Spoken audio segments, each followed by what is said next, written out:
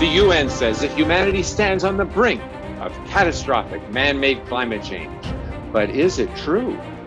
Not a chance. But we do stand on the brink of catastrophic government policies that threaten to ruin the nation our forefathers built and defended against tyranny. So what drives the climate scare, Jay?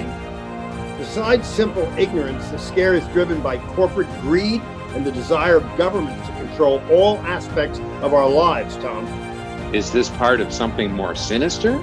Indeed it is. Whether it's climate change or a pandemic or socialism, it really means sacrificing your rights and accepting the tyranny of the fourth branch of government, the bureaucracy. It must be stopped. This is The Other Side of the Story with Dr. J. Lehr and Tom Harris of the International Climate Science Coalition.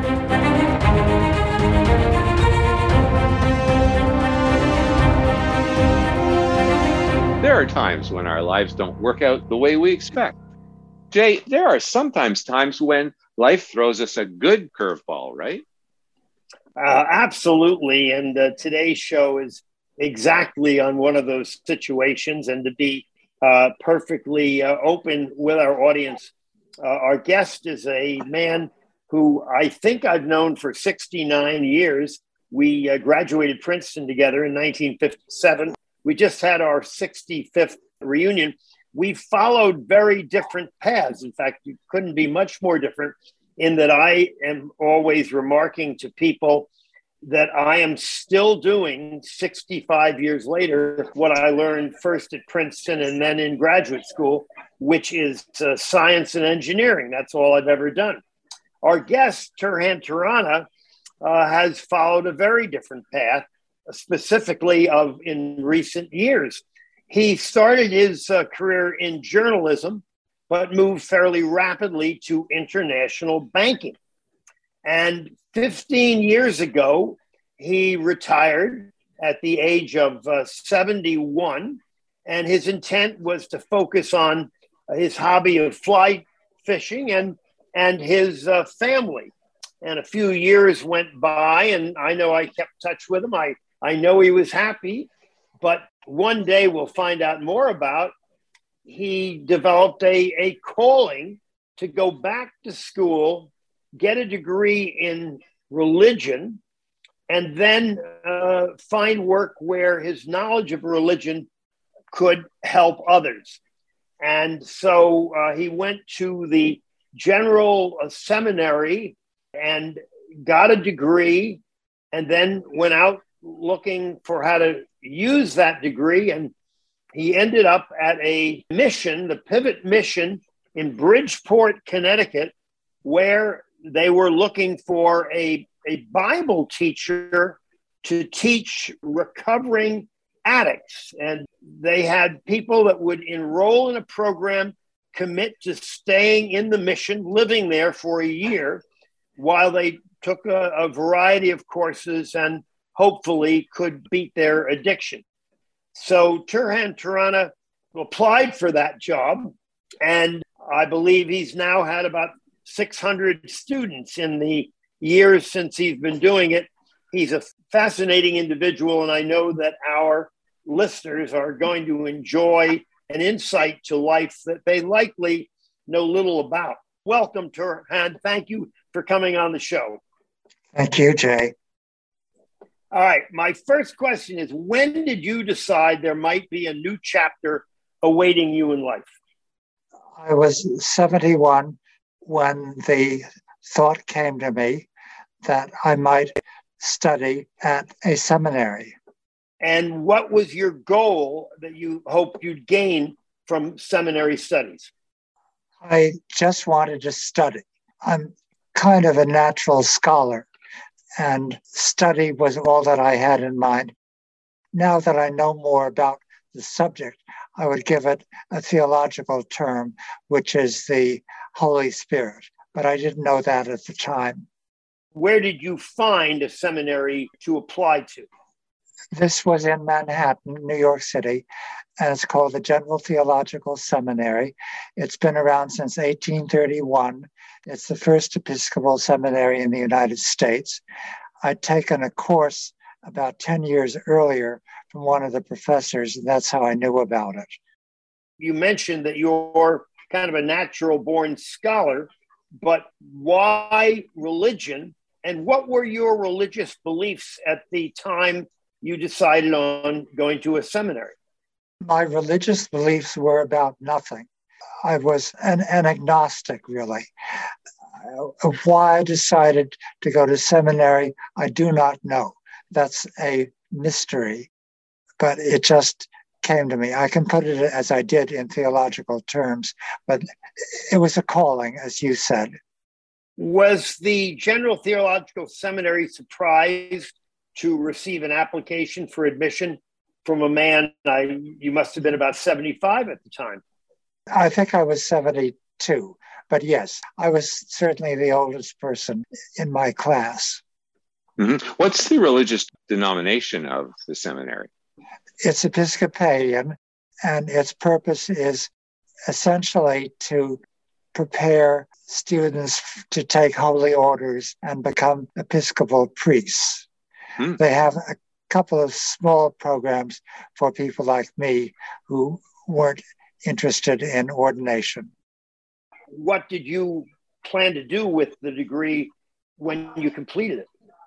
The church does not take on people of my age, but I wasn't planning for ordination. I was in another kind of a program just to study. Specifically, it was I got a master's degree in what they called then biblical studies. Most of the students get Master of Divinity degrees or MDivs. You did it primarily from the standpoint of learning something about a subject that you wanted to know more about. That sounds like the motivation, just to learn. That's correct. So when then, upon your graduation, did you decide to seek work in a field of religion where your degree would be useful to you? And how did you find the Pivot mission in Bridgeport, Connecticut? My church gives money to Pivot annually. And in turn, Pivot comes one Sunday a year, and they bring in their choir, double the size of the church in the process, sing, and give what's known as testimony, namely how Jesus Christ helped them with their addictions. Then the executive director said, we need help. Help included Bible study. I was then finishing my program at General, and I thought, that's me. Is there anything special about the location of Pivot in Connecticut? Yes. Bridgeport is a high crime city now. It's a failed city. It used to be the opposite. It was a major manufacturing center in the early 1900s. So World War II brought it up to a prominent place in American industry. It got lots of parks and lots of churches.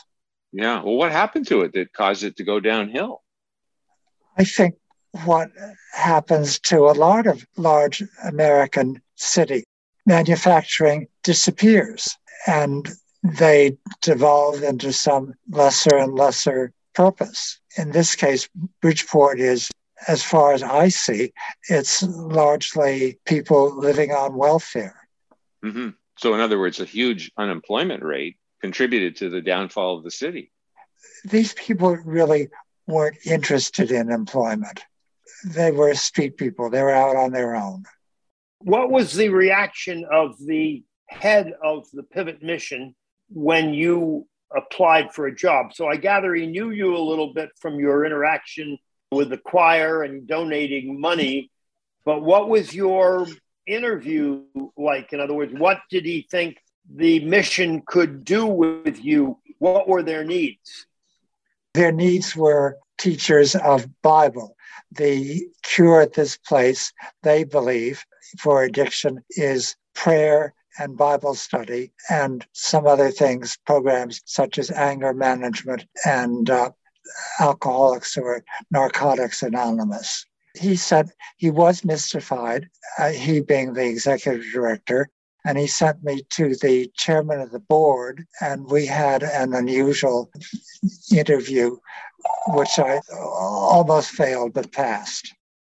I want to challenge you to describe what it was like for you to walk into a classroom with some number of recovering addicts, or hopefully recovering, who had committed themselves to spend a year at the mission. How did you see them perceiving their addiction? How were you able to talk to them about why you were there and what you might do for them? And what was their reaction to you, let's say the first day or the first week or the first month? The first day, I walked into the door, and much to my surprise, I was totally calm. Now, these people, most all of them have served prison time. They're tough. They're addicted.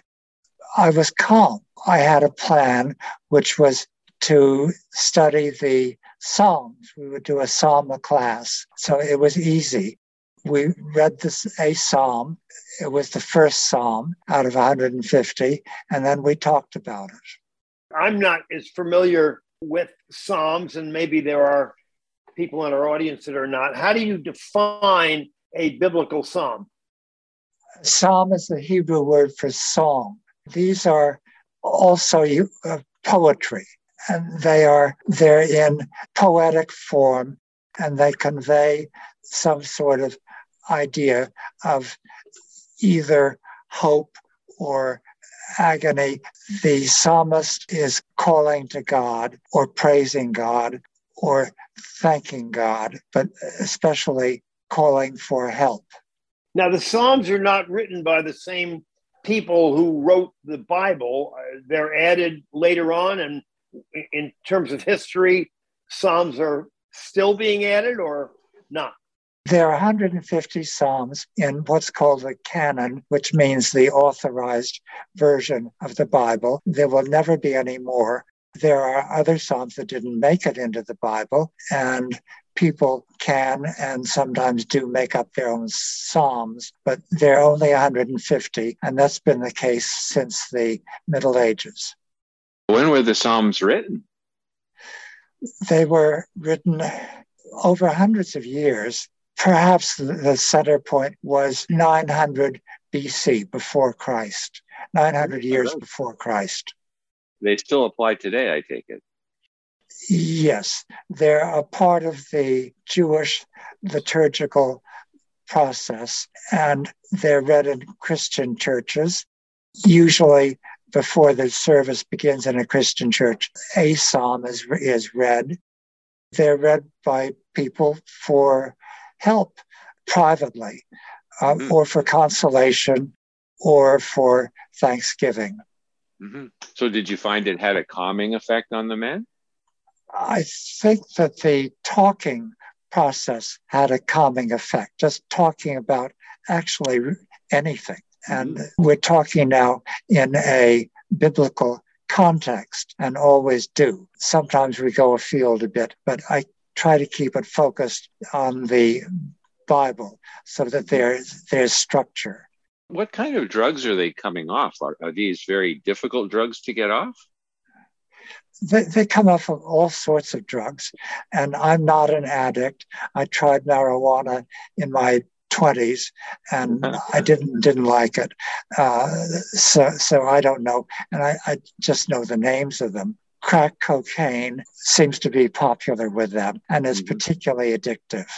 Now, getting off crack cocaine, that would be very, very difficult, I assume. It is. So you'd feel pretty horrible. Did they have to make a pledge while in the mission to take no drugs at all? They not only make a pledge, but they're supervised. They're watched 24/7. They live there, and somebody's always listening to them, even at night, if they're talking, to make sure that there's nothing that will upset them. How do you feel your students perceived their addiction? Did you just talk about the Bible and not talk about how they became addicts or how they feel about being addicted? That's correct.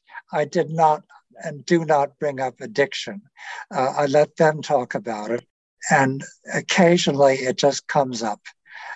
If they blurt it out or they refer to their addiction in the context of whatever piece of scripture we're reading. And they seem to be people of all races. Yes, it changes all the time.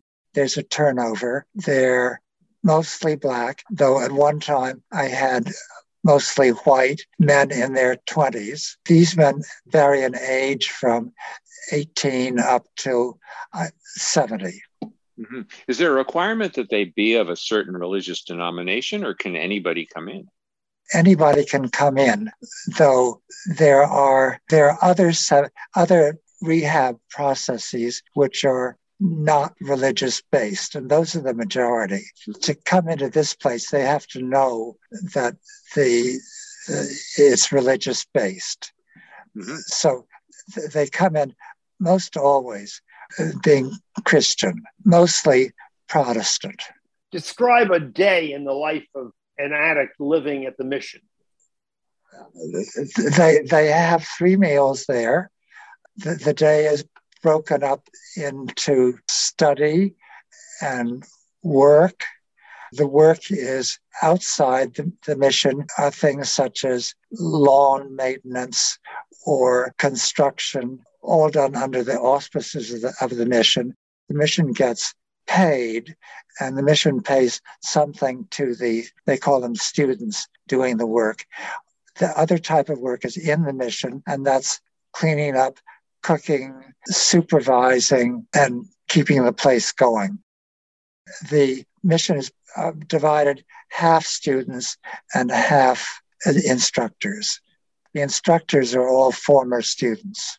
Mm-hmm. Oh, is that right? So what fraction of them that actually stay for the whole year are successful in kicking their drug habit? Those are actually 2 questions. The fraction that stay in the program is maybe half, and the fraction that kick their addictions is very small. It's not measurable. I've asked AA, they don't keep any statistics because it's really impossible. And it's impossible because people, they fall off, and they can fall off at any time, and they can fall off many times. Mm-hmm. You know, years ago, I took lorazepam to help sleep, and essentially I became addicted to that drug. That's Ativan, actually, which is a tranquilizer. And to get off it, a counselor told me I should exercise so hard that I sweat, really sweat. And you know, it worked. It worked. I got off it completely. So I would think exercise would help these men too. Or what do you find? Pivot, they have a nominal exercise program, but it doesn't amount to much. Most of it is religion-based. As I said, the principal idea is that prayer and Bible study somehow will get you out of your addiction. These people's addiction is deep. It affects one's nerves. Your addiction certainly affected your nerves, but probably not as much as it does these people. It's biological. Now, you mentioned, or I think I read a story about you in which it mentioned that everybody who worked at the mission had been an addict. So there must be people at the mission who did succeed in kicking their addiction and therefore would be models for the students trying.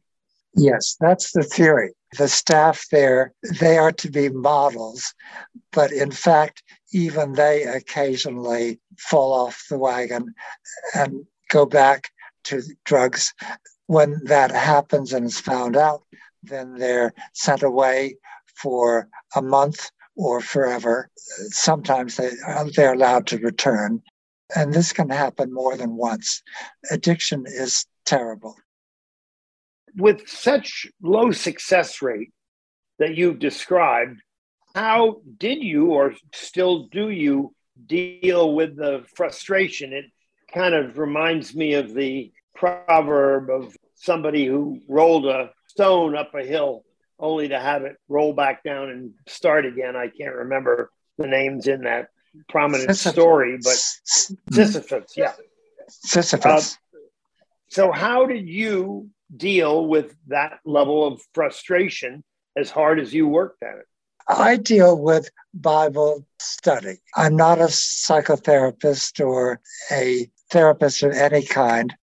So that's not my job or my training or my expertise.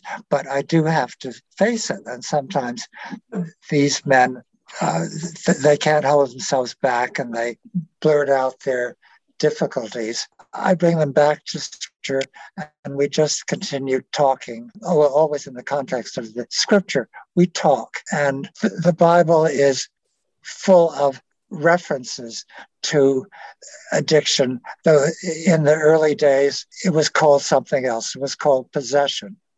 The men were possessed, or people were possessed sometimes. So it's there in the Bible.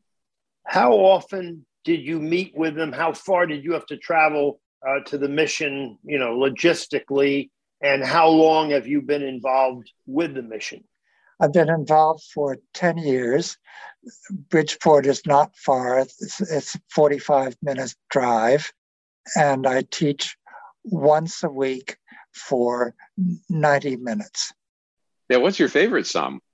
Probably the 23rd. The Lord is my shepherd, I shall not want. That's the traditional favorite of most people. Mm-hmm. And if people listening to this program have addictions, is that what you would recommend to them, or are there a number of others that would be good? I'd recommend the listener going through the Psalm book. There are 150 Psalms. Each one is different, and finding out just what he or she is drawn to. Mm-hmm. And would they say it out loud, or just to themselves, or or sing it? What should they do? Whatever's their inclination or preference. I am an introvert. I would read it to myself. They are intended to be sung. In Episcopal churches, they're sung epiphanally, and it's beautiful. The choir is divided in two, and one side sings a verse, another side sings another verse back to the first side. It goes back and forth. They're things of beauty. They were intended to be sung. It was so long ago that these were written that we don't know what the singing was like. Mm-hmm. Well, how do people know what melody to use? They don't. So they're made up by musicians, and they vary. Once, to make that point, I had one of the men read a psalm in rap. Oh, yeah. That must have been fun. And I said, just read it like rap. And he was puzzled at first, and then he got the hang of it and did it. And then I got everybody else to join in it. Well, that's interesting. So Psalms can be sung to rap too. Jay and I have become a bit of a fan of a rapper by the name of Tom McDonald, who gives really messages through his rap. But I'd never thought of rapping to Psalms. I mean, why not? Yes, if you meet Tom McDonald, I'd suggest it to him. Oh, okay, that's a good idea. Yeah, because he actually stands up for Christians and others who are being attacked by mainstream media. So actually, that would be kind of a unique thing for him to try. Yes, he might have to be brave to do it, but he could. Yeah, exactly. I understand you asked your class to write some psalms, and I read somewhere that while you asked them to see if they could write a psalm, it was something that you were not comfortable with doing yourself. Am I correct? That's correct. I don't know why, but there's some kind of barrier that I couldn't break through to be that creative. But they didn't have that trouble. They took a psalm. They understood the rhythm of the psalm and how it should sound, and we're able to construct words to match that. Mm-hmm. We have to go for a commercial break, so we'll be right back with the story of Turhan, his saving of lost souls through Bible studies. Really interesting. We'll be right back.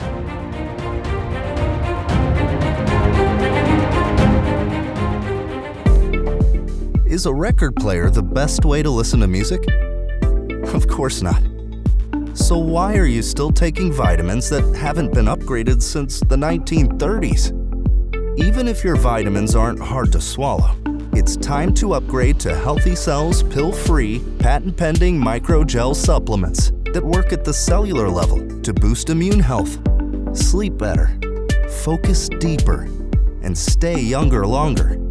They taste great, convenient on the go, and they're more natural too, without chemical binders, fillers, and coatings. Go to healthycell.com and use code OUTLOUD for 20% off your first order of any product. That's healthycell.com, HEALTHYCELL,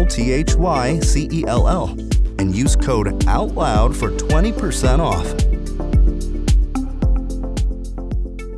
Here on America Out Loud, we emphasize optimal health, and air is the most essential element for life. The average person inhales over 35 pounds of air every day. Yet we seldom think about how to rid the air of pathogens swiftly and safely when we need to.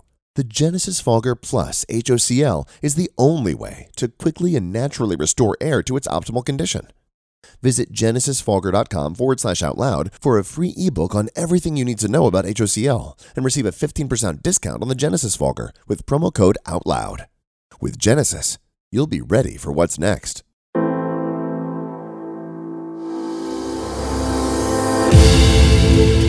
America Out Loud beats to the pulse of our nation.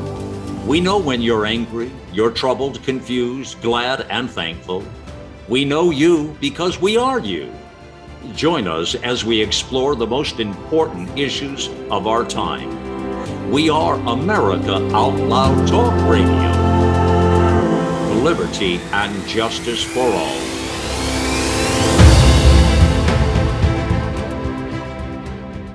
While many things we hear are lies, we know one thing is true. Viruses exist and people get sick. Look, there's no guaranteed way to keep from getting sick, but there is a way to reduce your chances. Cofix RX, the original povidone iodine-based antiviral nasal spray that you hear Dr. McCullough talking about, provides an additional, invisible layer of protection from colds, flu, coronaviruses, and more. Click the banner ad on AmericaOutloud.com and use promo code OUTLOUD for 20% off. Stay protected with Cofix RX. For 40 years, alarmists have been warning of a climate catastrophe, yet none of their dire predictions have come true. Temperatures have not soared, sea level rise has not been unusual, and extreme weather events have not increased in either frequency or intensity. In short, there is no climate emergency. For 15 years, the International Climate Science Coalition has led the call for climate realism and a Made in America climate plan. A plan based on real science that responds to the real-world needs of Americans, supports economic growth, and strengthens our essential infrastructure. A plan that protects the environment and ensures that Americans can enjoy the blessings of clean air, clean land, and clean water for generations to come. It's time to put ideology and pseudoscience aside. It's time for a sensible climate plan. For more information or to donate, visit our website, icsc-climate.com. So we're back with Turhan talking about saving lost souls through Bible reading, through the Psalms, various other things. So tell us, Turhan, what is it really like having these kinds of addictions for these men? From what they've occasionally mentioned to me, it's horrible. Their lives are consumed by it. And one unusual term that sticks with me is loneliness. It's lonely. Here's what one student, he's 60 years old. He was a member of the Gambino mob, is anxious to rid himself of his addiction. He's been addicted since he was 30. So he described buying $3,000 worth of crack cocaine, renting a hotel room, going into the hotel room, locking the door, going into the bathroom, locking the door of the bathroom, getting into the tub, pulling the shower curtain across him, putting the crack on the toilet seat, and getting ready to smoke it over the course of 3 days. Wow, and not probably eating either, eh? Correct. He survived? Yes, he survived. He's in my class right now. I'll be teaching him on Thursday. Another one mentioned buying a 6-pack of Coke and going and doing the same thing, basically, holding up alone with a 6-pack of Coke and taking his drug, whatever it was. I don't actually know what the effects of taking the drug are. Like, I mean, is the attraction that you forget your problems? Is it that you feel euphoric, or what is it exactly? It varies by drug. The men have their preferences. They're bought for 2 reasons. The initial one is that they're stressed, or they may like the effect of it. It becomes, the pleasure of it vanishes, and it just becomes something that they physically need to do. Mm-hmm. And their minds are stuck on getting more drugs. Mm-hmm. And I guess as the pleasure goes away, it just simply becomes a curse, right? It's a curse. That's a good word. They would say the same thing. And they hate their addictions. They want to get rid of them. Mm-hmm. And so after a while, they just take it so that they don't feel terrible. Is that it? Yes, that's part of it. And then if they come under some stress, and the stress can be virtually anything, they'll go back to it. And that happens with the staff at Pivot too, as I mentioned. Some of this, I've had people come back to this program twice, many times. They've fallen off the wagon. They've come back to Pivot and said, I've fallen off. Will you take me? Pivot says, yes, of course. Then they go through the program a second time. And I've had 1 or 2 over the years come back a third time. So one's probably never really cured of an addiction. It's always there. It can be kept under control with difficulty. Yeah, so it's a bit like alcoholism in that sense. Well, yes, alcohol is an addiction, can be an addiction. It's interesting, on the web, you say that they are blessed to be there, and so are you. So obviously you feel that you found your calling and that you enjoy doing it and it's worthwhile. And it sounds like an incredible second career. It is. I feel wonderful doing it. I feel wonderful engaging with the men. It's give and take. I've got to be alert every second of the time. If I make a mistake in, say, scripture, or hesitate too long in an answer, then I lose my creds and everything's gone. There's that tension. Also, these guys are smart and they can pick up anything. They're sensitive. Many of them, they're street people. They're wary, skeptical, and it's an enormous challenge for me to keep them engaged in a way that they want to be engaged and can relate to. And this is in my case, this is the Bible. I find that interesting how you say they're really sharp-witted, how they're smart. I mean, a lot of people are very prejudiced against anybody who's had drug troubles or been in prison, and they don't give them an opportunity. But you're saying these people are actually very bright individuals. Yes, most of them are. Now, these people are special also in that they've recognized their problem, they've faced up to it, and they've come to Pivot voluntarily and asked Pivot to accept them into this program. They don't have to be there. They want to be there, and they want to be there. It's not pleasant. They want to be there to get rid of their addictions. What kind of leeway do you have in your teaching? Is it dictated by the head of the mission, or does they tell you whatever you think will work, go for it? Nobody tells me anything, oddly. At first, when I started 10 years ago, I asked, and I thought I would make it easy for the executive director, and I said, would you like me to teach Psalms or parables? And he said, Psalms. And to be political, I said, well, which ones to start? And he said the first 10. So that's how I started. Then I did the Psalms for quite a while. And he told me, don't you ask them anything. You tell them. So I would choose a Psalm. I got bored. Then I said, well, what Psalm would you like to study the next class? And seventh hand shot up. And they said, 19, 23, 17, 91. That shows the extent of their expertise. Mm-hmm. So I asked them what they wanted to study. Then that devolved over to I spread it out to anything else in the Bible, either the Hebrew Bible or the Christian Bible. I let them choose.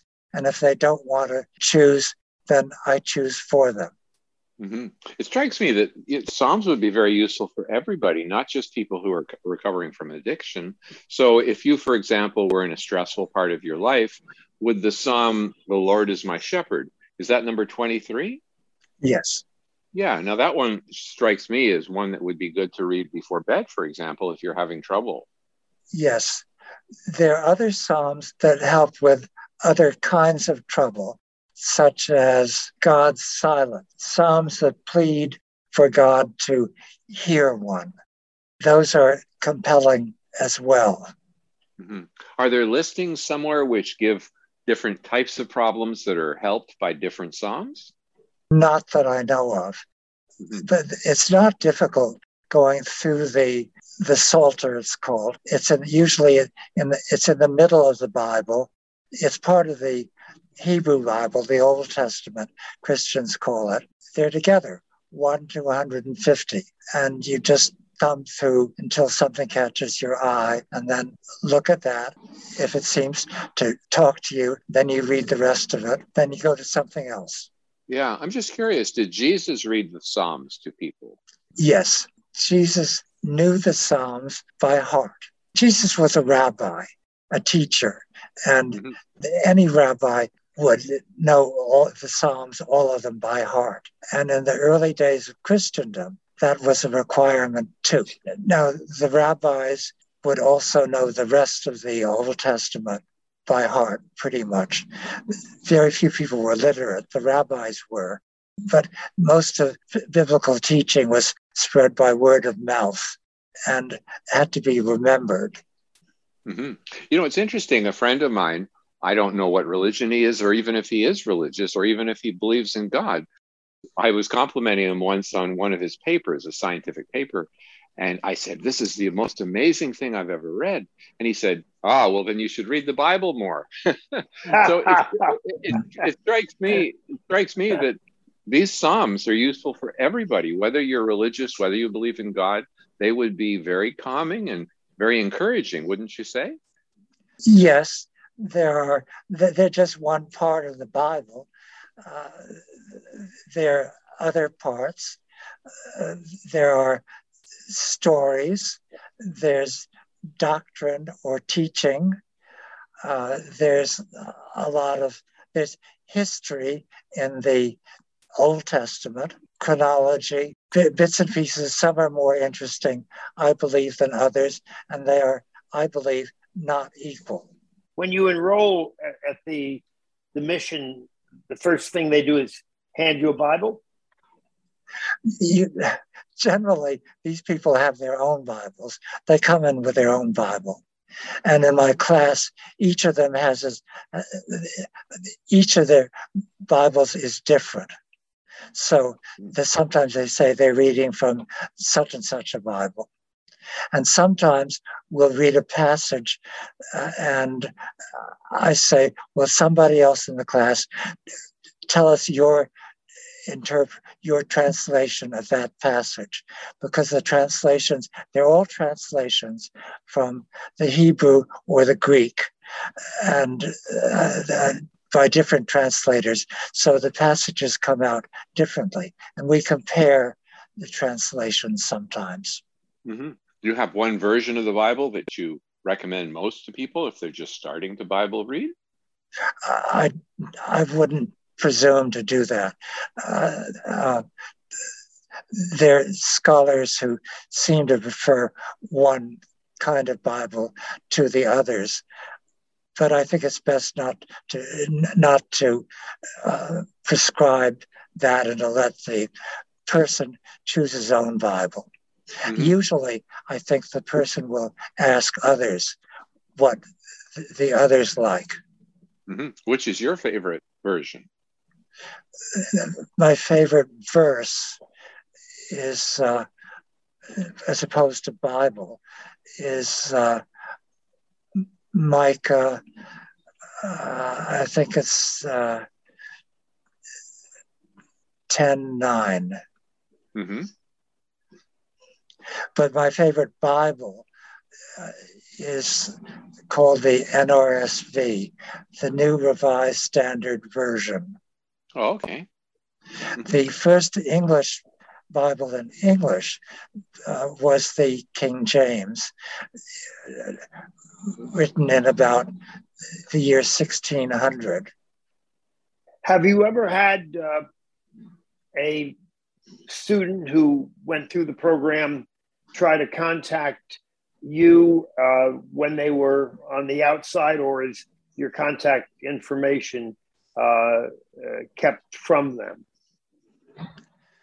I've never had anyone contact me. I see them at some of them who come back to graduations once a year. They graduate the students who've been in the program the requisite number of months, and everybody's been to Pivot is invited back to that, and I see old students there. That's my contact. Do you share anything of your private life? I do occasionally, but not much. I try to keep myself out of it because this is about them. It's not about me. Well, but it would seem to me that your credibility in some areas would be enhanced if they knew, stories of your background. Perhaps, and perhaps not. It would be taking a risk because what I said about my background might turn off somebody. Okay. But I think my credibility comes from the way I teach, from the questions I ask them, and when they ask me, my responses. And I guess you're going to just keep doing this as long as you can. You're 88 now, is that right? I will be next in a year, yes. Yeah, well, this is a great inspiration for people who are retired and perhaps bored, and they actually could have a second career and do a very valuable one. I mean, you've had 600 students, if I understand rightly. 600. Well, it's more by now. When I wrote the number 600, that was 10 years ago. Oh, wow. So what's your average class size? It's about 20, and sometimes it's as low as 6, and sometimes as large as 25. There's a lot of coming and going. The men drop out, and then other men come in and take their place. A few men stay the duration, but less than half. My understanding, Turhan, you have what I see is an unusual hobby, and I wonder if you ever talk to it. You are a fly fisherman, and I'm wondering, do you ever get to talk about that? The story of how did you become a fly fisherman, might be an interesting story for the class. Probably not. These guys are not into that sort of thing. They're I don't think. I used to go fly fishing after class. I would driving from Bridgeport back home. I'd drive by a lovely little trout stream, and I would stop there and fish. And occasionally I would say, well, I'm going to go fishing. See you next week. That sounds absolutely wonderful. I once heard a story, a little bit off, but I think our listeners would be interested in knowing more about you, how you actually became a fly fisherman. Was it something natural, or I recall your wife telling me that you wrote a book about it? I became a fly fisherman after age 14, going to a Boy Scout camp in Virginia in the Blue Ridge Park. It had a lovely little trout stream. It was the headwaters of something called the Rapidan River.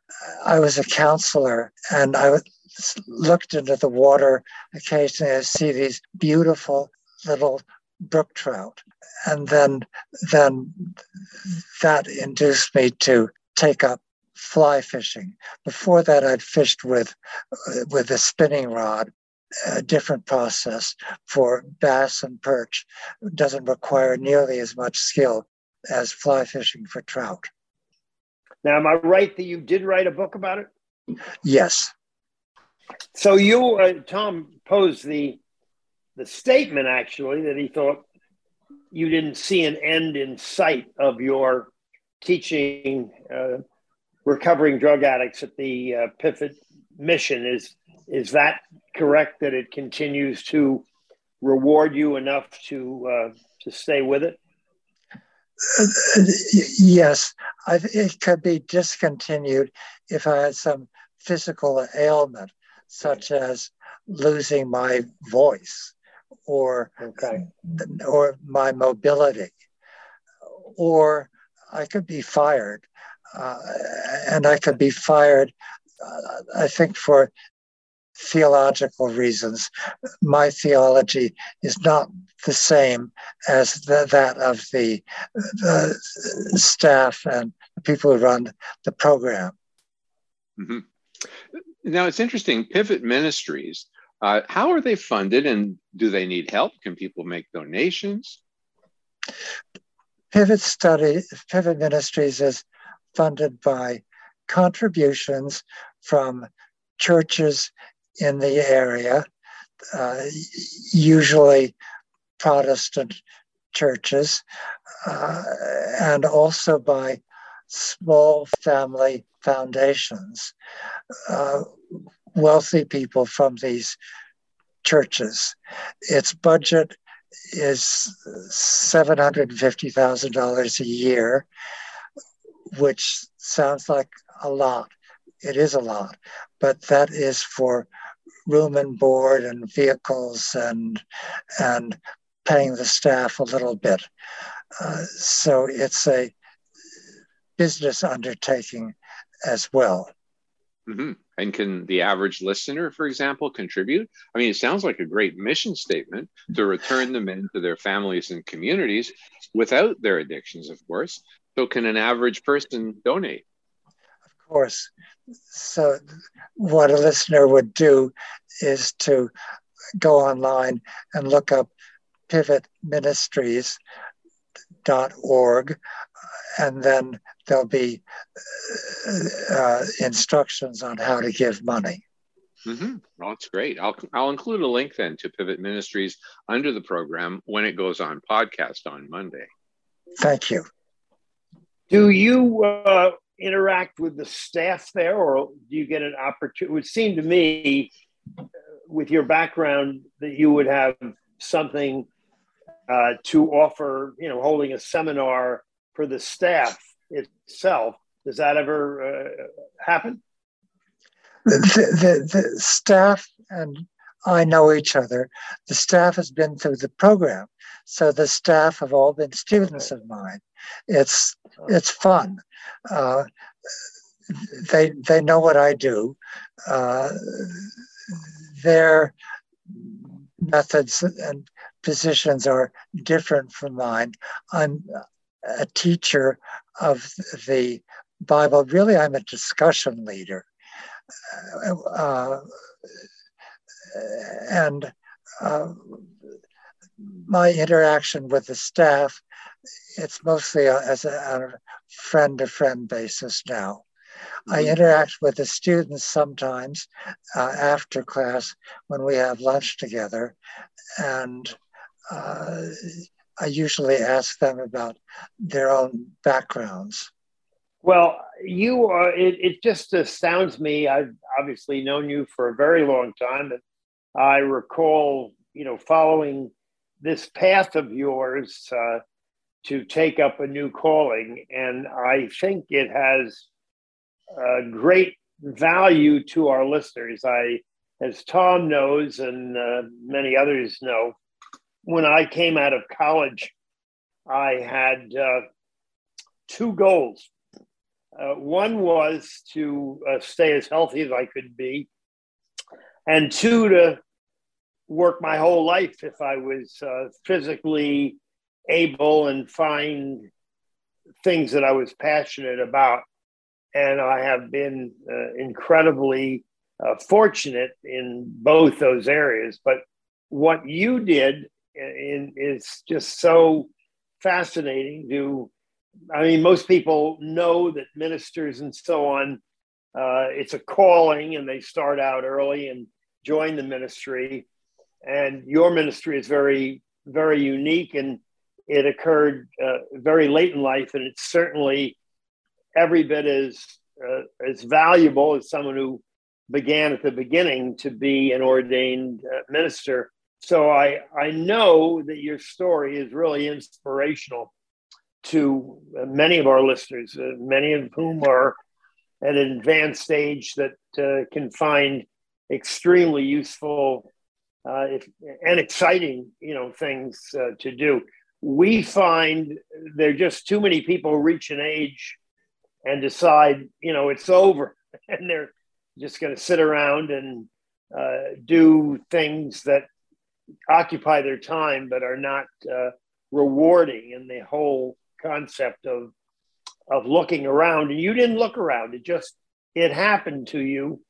But I think it could happen to many other people as well.